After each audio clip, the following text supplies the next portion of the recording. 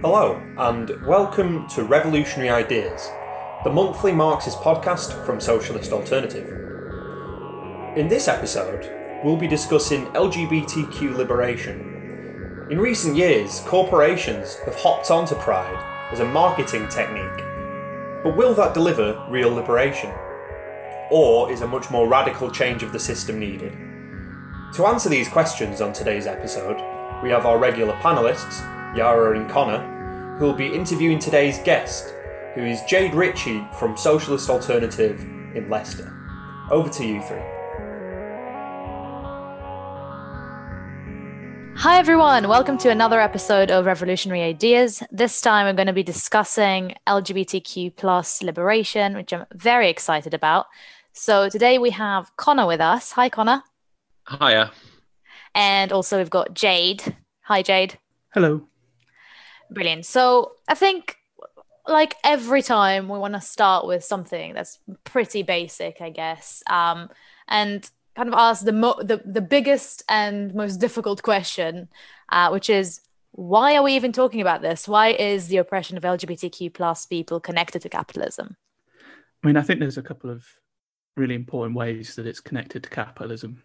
The way that it developed is in many ways similar to the ways that the systems of gender oppression developed. And that's that capitalism needs a strict lineage for inheritance. And so once we started to produce more goods than we needed for simple survival, once we started to produce a surplus, the necessity of sort of deciding who gets to keep that surplus started to come around. And so this obviously influenced the way that women were dealt with in society. And then similarly, the oppression of queer people comes from the same place. And that's because it bucks the sort of capitalist norm, the necessity of having a strict family unit, to produce children that will then continue to work and so on. Yeah, I think that's an important point, actually. It's so closely linked with class society. It's only when we started really kind of developing class society, when we started developing a surplus in society that allowed for this kind of privileged ruling class to develop. And they used inheritance as a way of passing on their wealth. And that was the reason why things like the nuclear family, strict kind of gender divisions that we have in class society were brought in. It was a way to control this kind of system. And obviously in that, it is connected to women's oppression. And I think that's quite kind of obvious. This system was the basis for women's oppression just as much as it was for LGBTQ plus people. So, yeah, I think I really agree with this. And I think, we talked in the last episode about women's oppression and about Engels' book, the family, the origins of the family, private property and the state. And I think this really connects to that, like you said, because, if there's this surplus value, so, but we have, from the inception of class society, there's been this kind of accumulation of wealth. And why would you accumulate that wealth if you can't pass it on? Like what's going to happen to that wealth? So you have to control not just women's sexuality, but everyone's sexuality in a way. And if that sexuality doesn't kind of go together with the kind of traditional nuclear family, then what are you going to do with it? Yeah. And so, of course, I think, obviously, same-sex couples, today it's a little bit different. Sometimes they can adopt, but in the past it's obviously been the case that they are not then able to sort of produce offspring, and then, which is what capitalism wants. It wants us to keep that nuclear family, as Connor said, producing children. The woman raises the children, the man works. And of course, gay couples kind of went against that trend. And similarly, if you went against the gender roles, it acted in much the same way. You're ditching the roles that society has decided you should have. And so obviously to the capitalist, that's not what they want. They want, a kind of conformity. Yeah, and I think as well, obviously inheritance plays a part, but there's also these unique issues that we have under capitalism too. It's not just like a kind of hang up from a bygone age of, when these things were first conceived. It's got all sorts of expression in kind of the division of the workforce, these attempts to keep the working class divided. Obviously, a more united working class is more of a threat to capitalism, so it benefits even today from upholding these kinds of gender and sexuality based oppressions. Yeah, that's an important point. I think the capitalists never want you to look up at what is causing the real issues in society, which is, of course, capitalism. They want the working class to be sort of trying to fight within themselves. And so to do that, they stoke these kinds of fears, and they stoke racism, they stoke homophobia, they stoke sexism, because as Connor just said, the scariest thing to the capitalist is the idea of a working class that is united, because then we start looking at what the real issue is, which is the capitalists. Yeah, I think that's really true. And it also kind of connects to something that hopefully we'll have some more time to talk about later on in this episode. But I think there's a lot of talk nowadays about kind of intersectionality and about how there's, many, many groups that are oppressed under capitalism, and how we should kind of analyze oppression through the lens of each particular oppressed group. So I was wondering, what do you think about this, Jay? Do you think that those struggles are separate? Do you think they're connected? Do you think that LGBTQ plus people need to lead those struggles and straight people should stay behind and clap? Or do you think it should be a more united struggle? I think it should definitely be a more united struggle. Again, we just talked about sort of the need for a united working class. And so I think it's key that we have these different aspects of struggle coming together to fight alongside one another, not to see that their fights are separate. We want to see queer people fighting not just for queer rights, but also to support things like the Black Lives Matter movement. And that's really the way that we can kind of win any changes. It's not by being separated. We have much more power as a group. So, yeah, I mean, in this country, actually, this kind of links into something quite relevant, which has been that there's a certain amount of controversy over the relationship between feminism and the fight for trans rights. In particular, there's been a certain trend of some so-called feminists talking about the conflicting nature of these two groups' rights, and even that trans rights harm women's rights. But how would you see it, maybe Jade, as a socialist? Do trans rights conflict with women's rights? I mean, they certainly don't conflict. Obviously, at the beginning, we talked about the fact that both the oppression of women and the oppression of queer people come from the same source. So that's firstly the point. But secondly, to assume that rights are competing kind of is an acceptance that rights are a limited resource. The idea that kind of only certain amounts of rights can be handed out, I think. And that's obviously not the case. We can fight for the rights of all oppressed groups at the same time, and we shouldn't be trying to harm the movements of all of these different groups by sort of competing with each other. Yeah, I completely agree with that. And I think that like Connor said, it's such a big point for the feminist movement generally, and also for the queer movement. And I think if you kind of look back in history, you can see very similar arguments when it comes to gay liberation and like 30, 40 years back of, you know, they are trying to take away the innocence of our children. They are trying to convert our children.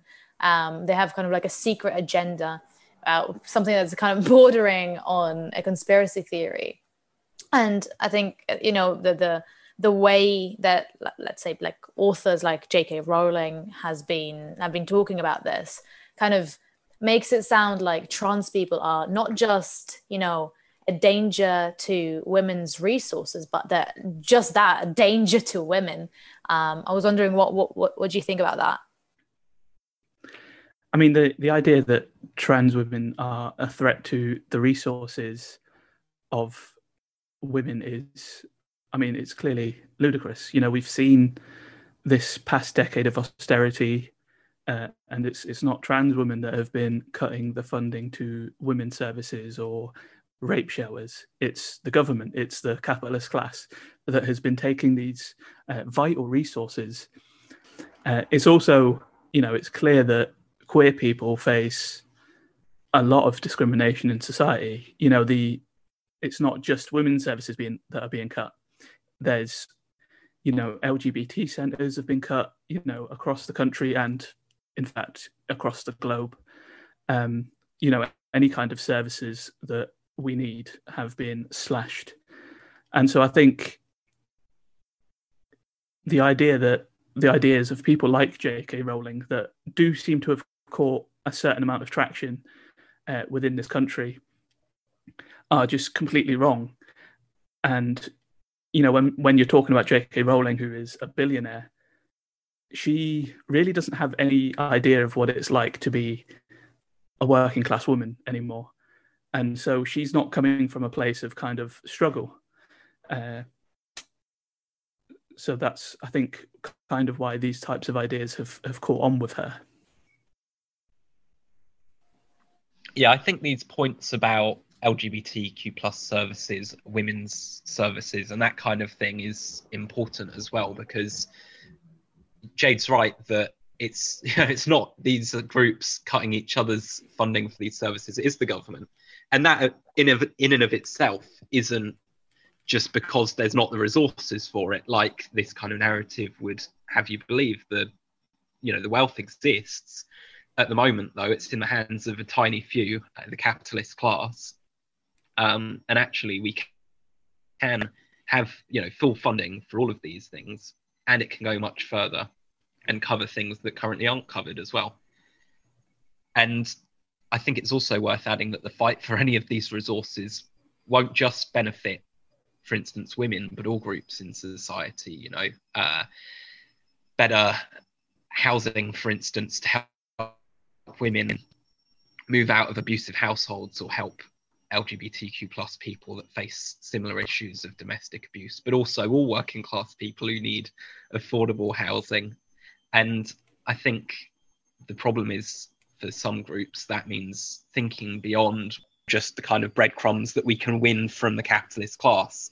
We've got to be thinking about changing the whole system to fight for real liberation for women, LGBTQ plus people, and all of society. I think that's really true. And I think also connected to this is because of how capitalism works and how these ideas of division kind of run through it to kind of oppose anyone's liberation, because not only are we stronger united because we can win more, but also those, like you said, that those struggles of queer people, or the struggles of women, or struggles of people of color, once one of these groups wins something, then it inspires others. And like that is something that capitalism is terrified of. And I think that is also why every single time we see one or few groups are being demonized by the system, and it sounds like it's coming from like a grassroots movement or something like that, but we like you said, Jay, like it's coming from rich people, it's coming from the people who are trying to protect the system, and they're presenting this kind of misunderstanding of what being queer is about. You know, that there's this whole myth of trans, like men dressing up as women to go into shelters or to go into bathrooms, and to assault women. And I was wondering, what do you think about that, Jay? Do you think that there's like a concern that women should have, or is it completely bogus? I mean, yeah, I think it's definitely essentially completely baseless accusation. And, you sort of alluded to earlier the way that, not really that long ago, the way gay men were treated was that they were a threat to people. And that's exactly the same line of argument that's being used on trans women these days. And the reality is the people who actually provide services like rape shelters, they are like almost universally agreed that trans women should be able to access these services, that they don't pose a threat, that in fact men aren't at all likely to sort of pretend to be a woman in order to get in. Like generally they found that if someone's trying to do that, they pretend to be like a social worker, things like this. And it's just this kind of demonization that is pulled up from nowhere in order to sort of justify what their goal is. Yeah, and I think it's also, like what you said, it's first of all, it's so unlikely that it's so likely that men would pretend to be women. Like, why would they try to pretend to be victims and not someone with authority? But yeah, I think it's completely ridiculous to say that, especially when we see, like you say, that we see that the people who are actually threatening us are not pretending to be anything. When we live in a system that perpetuates this, and that's why I think trans women and cisgender women should be fighting together for those shelters to maybe get more funding so that the workers there can run thorough background checks on anyone who goes in, just use those resources for the benefit of working class people and people who are marginalized and victimized, rather than try to find the scapegoat that doesn't actually exist. And I think that kind of, we talked about this a little bit, and I think it kind of connects to the question of how do we get queer liberation, because we talked a little bit about intersectionality and about kind of the people who are actually perpetuating the problem and causing it. And I was wondering, do you have any, what are your thoughts about this? Do you think that what we need to do is maybe get more queer people in positions of power, or get more corporations to Pride and kind of change maybe the way that people perceive? So do you think what we need is more queer people in positions of power, or letting more corporations at Pride, and kind of changing public perception of trans people, of queer people, of gay people? Or do you think that we need to work towards liberation in other ways? I mean, I certainly think we need to move towards liberation in other ways. I think there's a lot of push of this idea, but I don't think it's ever actually truly helped. For instance, we had the Prime Minister of Ireland, Leo Varadkar, who was a gay man, and he opposed gay adoption because the reality is that just because you happen to be from a specially oppressed group doesn't mean that when you're in charge, you will do what's best for that group. There's a lot of cis people I'd rather have in charge than, say, Caitlyn Jenner, because she's completely removed from the reality of life as a working class trans person. And so the idea that we can just make everything better by having more gay CEOs is ridiculous, when in reality the people that are oppressing us are the people in charge. And when you kind of take someone from an oppressed group and put them at the top seat of the table, so to speak, they will generally do what's best and what keeps them there and what's best for the capitalist. Yeah, I think that's a really good point. And I also wanted to come back on one of the things that Yara mentioned, which was this idea of getting more corporations to Pride. And I think looking at the last few years' experience of a lot of Pride events around the country and also around the world, in fact, shows the trend that happens when corporations get more and more influence in Pride events. And that's a decline in the militancy and a decline in the politicization of these kind of protests. And that's, for these companies, obviously, that's to try and protect the brand image. They don't want to be associated with angry protesters. They want to turn it into, a very nice thing where there's no real kind of questioning of the system that's causing the oppression. And in a lot of places where there are traditionally quite big Pride events, for instance, essentially, you've seen a lot of them turn into a way for local businesses, and not just small ones, to make a lot of money out of tourism. And in a lot of these cases, actually, you've seen LGBTQ plus groups organising either political blocks on these parades, treating them as kind of demonstrations, or even separate demonstrations in another spot, and making the point that it's, it can be a celebration of gender and sexuality, but it's also a fight for liberation.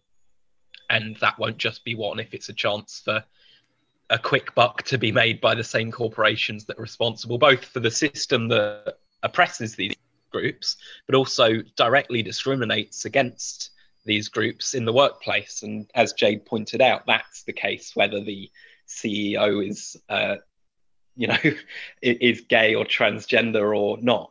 Yeah, I also think that, when you have so many brands and corporations at Pride, and when I moved to England from Israel, the first time I went to Pride, I was shocked because you can't actually march. There's these blocks of corporations who have some people on those kind of floats, and you just stand on the sidelines, and it feels more like a party. Now, of course, I agree with you, Connor. There's nothing wrong with celebrating sexuality. There's nothing wrong with celebrating gender. But the question is, what is Pride? And I think when corporations kind of take over those protests and make them into parties, there's this implication of we are past this. We have liberated LGBTQ people. There's nothing else that needs to get done.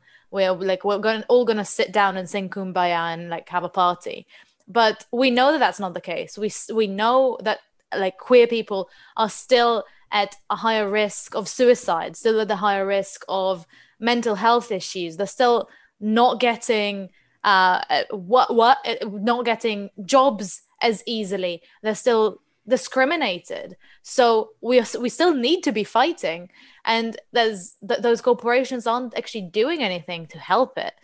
And I think I really, really agree with the point that representation, obviously it's lovely to see people who represent, I suppose, people who are closer to us in any part of society, but that is in no way helping us. They might make us feel better or more confident, but it also kind of spews this lie of we can all just get there if we want to, but we can't, and we know that we can't, because the system is set up to marginalize people and to marginalize working class people, especially if they have those extra types of oppression, like being a woman, being queer, being a person of color, etc. And I think not only that, I think this corporatization of Pride takes away from the origins of it. I'm sure there's, young people now who do not know the origins of it. They just see it as this party, and that's obviously not their fault. It's not kind of an aspect of history that is taught. So the reason Pride is on the day it is because on the 28th of June in 1969, there was a pub in New York called the Stonewall Inn, which was its clientele was mostly working class queer people, but would very often be raided by the police for no reason, just essentially to harass the queer people that were the customers there. And so on the 28th of June, the patrons of the pub essentially just decided that enough was enough, and they fought back. It wasn't it wasn't a party. It was literally a riot. And whilst I'm not saying that every pride should literally be a riot, I think it's good to remember that it was, it really was a fight back against the kind of societal pressures. Yeah, I think that's a really good point. And I think it's obviously the queer movement has progressed a lot since the 60s, and obviously we have a lot more rights and a lot more freedom, but we haven't achieved that liberation. And especially when you look at groups like trans people, like non-binary people, that there's still such a long way to go to get to even close to freedom or liberation, when on both levels of being able to live freely and proudly, but also in the actual tangible ways of not being able to get a job, being kicked out of your house, and obviously the major threat of mental and physical health and actual violence. So I agree that maybe every pride being a riot is not the way to go, but I was wondering, what is the way to go? So I think, we talked about the kind of need for a united working class earlier on. And I think, really that does get to the heart of the matter. That's exactly what we need to win. We need people working together to fight against these types of systems. We need to be organising, building mass movements that can take on the capitalist class and demand the types of changes that we need. And not just in terms of short-term victories, which we should fight for, they're worth fighting for, but that is not the end goal. Because, I would say that true liberation of all oppressed people, can't be achieved without getting rid of capitalism, without bringing in a socialist society. Yeah, I completely agree with this. I think, I specifically agree with, we need to fight for those victories that we can fight within the system, because we can't just, take the position of nothing can ever be won. We know that things can be won. We have seen it. We've seen a large number of countries around the world now allow for gay marriage. There's technically equality on paper, but there's still so many things that we can win. However, I think that the system doesn't want to let us win those victories, and they will also take it away the minute that they can, because they're not benefiting from it. And I think it's really important, what you mentioned about organizing together. And I think the issue that I would personally have with a riot is not fighting against the police or fighting against the institutions. It's about the fact that it's kind of like rage that's just sparked and a straw that breaks the camel's back, rather than an organized effort to actually win. And it needs to come from the understanding that capitalism doesn't want us to win. So we need a system that supports us as queer people, but also as working class people, as women, as people of color, and as all the other oppressed groups that are being kind of put into this division, instead of being united together to fight against the system that causes that division, that causes the discrimination, the violence, and everything that we experience. Yeah, and I think this ties back to the point about building a socialist organisation as well, which has often been described as being the tribune of the oppressed. And the role of socialists in the fight for liberation of all these groups has to be to draw them together towards these common aims. And I think that, through getting organised and through showing solidarity and that kind of thing, that's one of the important ways that we can achieve that as well. Yeah, and I think that's why I think it's so important for us as a socialist organization to talk about these issues and keep analyzing them and making sure that we have them at the front of our mind, because I think there's this kind of myth that, well, I suppose it's in a lot of ways a myth, that socialist organizations only care about the economy. They only care about working class as one group and everything else comes after. Like, there's this trope of we'll do the revolution and then we'll care about the rest.